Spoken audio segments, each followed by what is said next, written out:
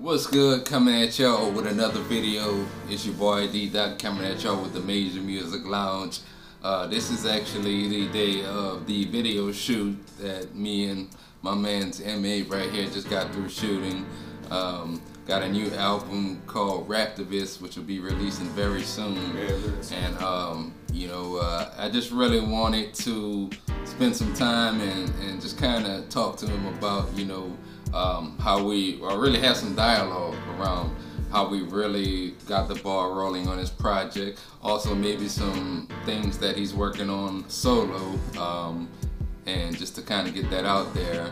And for those of y'all don't know, Major Music Lounge is kind of my new show, or my new segment here on YouTube, which I'm going to interview different artists, different producers on what they're working on and just maybe their journey through the music industry. And so without much further ado, what's good, my brother?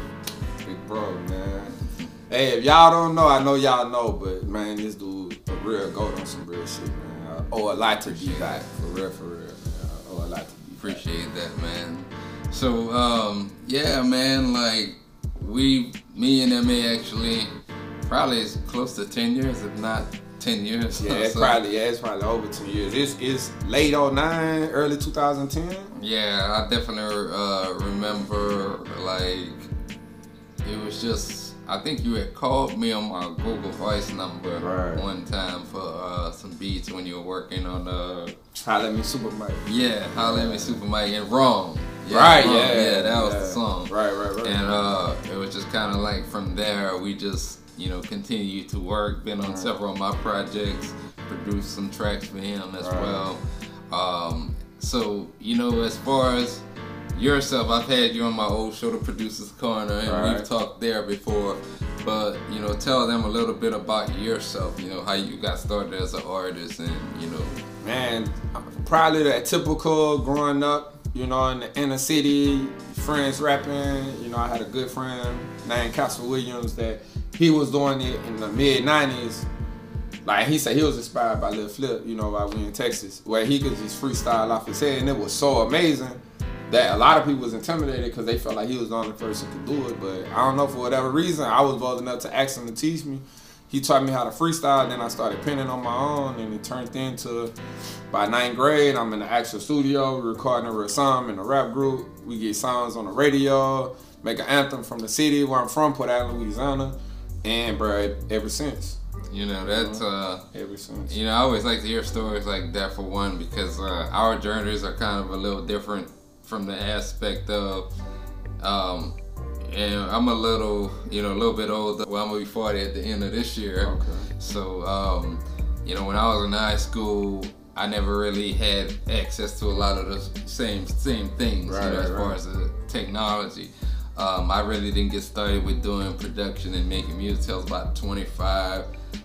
Beats when I was around 25. I didn't start rapping till I was like almost 30. Oh. Okay. And it was kind of one of those things where I had to put my own lab together because a lot of people that were older than me, I wanted to try to work with them, but it was kind of hard around that time. Right. So that's one of the things, man, that I find kind of cool, just to see if in 9th grade or in high school, what I would have done if I was in your shoes at that time. And a lot of it has changed. As far as like your own personal projects and things you're working on right now, what are you? Man, currently we still pushing BGB Third Down, man. My latest project that dropped recently. Got my lead single off of it, but we got other stuff we rolling out. We shooting video, we working on that. We still pushing it, but just in the lab, man. Shout out Bradrick, one of my producers. And we just recording, we just really working. I might throw some singles out here and there. I got the Raptavist with D-Dot coming out soon, So, we got projects, content, and music, but we just, for the most part, really just working. Yeah, man. I've always admired, your hustle, for one. Ever since reaching out to me and stuff, and, just one project after another. And, just from me to you, just working on this project, We started this thing probably about a year, maybe a little over a year ago. Right. And a lot we probably had, I would say, 30 to 40% of the project recorded around that time. Right. And literally in probably the last couple of weeks, we really knocked out the rest of it. Right. But a lot has changed in our world since then. Right. Now, really, the whole premise of the project was really talking about a lot of the social issues that are currently in America right now. Right. I ain't, gotta tell you about the elephant in the room. If everybody's been watching the news over the last week, really over the last 4 years, right. It's really been transpiring. And, I've wrote records like Every Day, like Free Thoughts, over the past 4 years, and to me this kind of expanded upon those types of topics. Right. From everything from the George Floyd deal to Philando Castile, Alton Sterling, right. The list goes on. That's kind of like where the inspiration came from. And then as far as like the production, man, I feel like I feel like I'm kind of in a different place now in terms of I used to do a lot of like trap beats and things like that, but I feel like I've kind of went to more of that soulful boom bap type vibe. And I feel like that combination has really kind of went well with this project. Right. What about you? What's some of your inspiration? Man, for me, I like what's crazy, I get not really labeled, but I think with the era I grew up in, so I'm able to use punchlines and metaphor and be witty, that a lot of that catch people to not really put me in a box, but you expect that. But my thing is storytelling and being a lyricist. Is like, I love the pen writing aspect. So with this, I always would, I ain't gonna say I dibble and dab, I make songs about with message and meaning and being, conscious of what's going on and aware. To make my audience think, because I understand as an artist, I'm able to paint pictures with words, but to have a project of this magnitude that's gonna be current to the current listener, and then I have young kids that's growing up in this world that this gonna still be a reference to, because like as a father now, and I was a father when we met, but the older I'm getting with that, I feel more responsibility of not really watching what I'm saying, but make sure what I'm saying has longevity, because I don't want to, when I'm like right now, we currently in Dallas, Texas. I live in the Lafayette, Louisiana area. Me and my wife, we flew out here. So shout out to the flats. Yeah, so this business, but at the same time, my kids at home. Yep. So this has to be something meaningful when I come back. Like, this not me just going to the studio an hour away or 30 minutes away just recording, which not saying that's not relevant either. But it makes me think like that. So my whole mind frame is different while I'm working on a project like this. And like you said, when we met, I remember one of the first songs I got from you, it was almost like, not really a Turk beat, but one of them bounce type records in New Orleans because of the Louisiana, and it fit with what I was doing. But see, I'm glad you said that, because that speaks also to where I was at that time. Right. Not to say I still don't make beats like that, but it's like, my sound has evolved over the years, and now I feel like the beats that I'm making really kind of defined me a lot better than it did back then. Yeah. And what's crazy, you see that with artists, that every verse, whereas the goal should be every verse you getting better and this and that. So to see you evolve as a producer, because your beats been nice, but like you said, to see where it's going on with the meaning, and for us to have a real collaboration, it's not you sending me a record with a verse and a hook vice verse, and we in here working together, putting our brains together, and it's a pure collaboration that's just fit, and it's almost like we wrote a book together, man. Like, no cap, where you're gonna be able to eat off of this for years to come, bro. Yeah. It's gonna be one of them records that if you don't catch it when it come out, next year when you listening to it, you be like, oh damn, they said that. Like you said, some of the records we did, that was a while back, was still ahead of time. Yep. So imagine the records that we did recently, so it's amazing.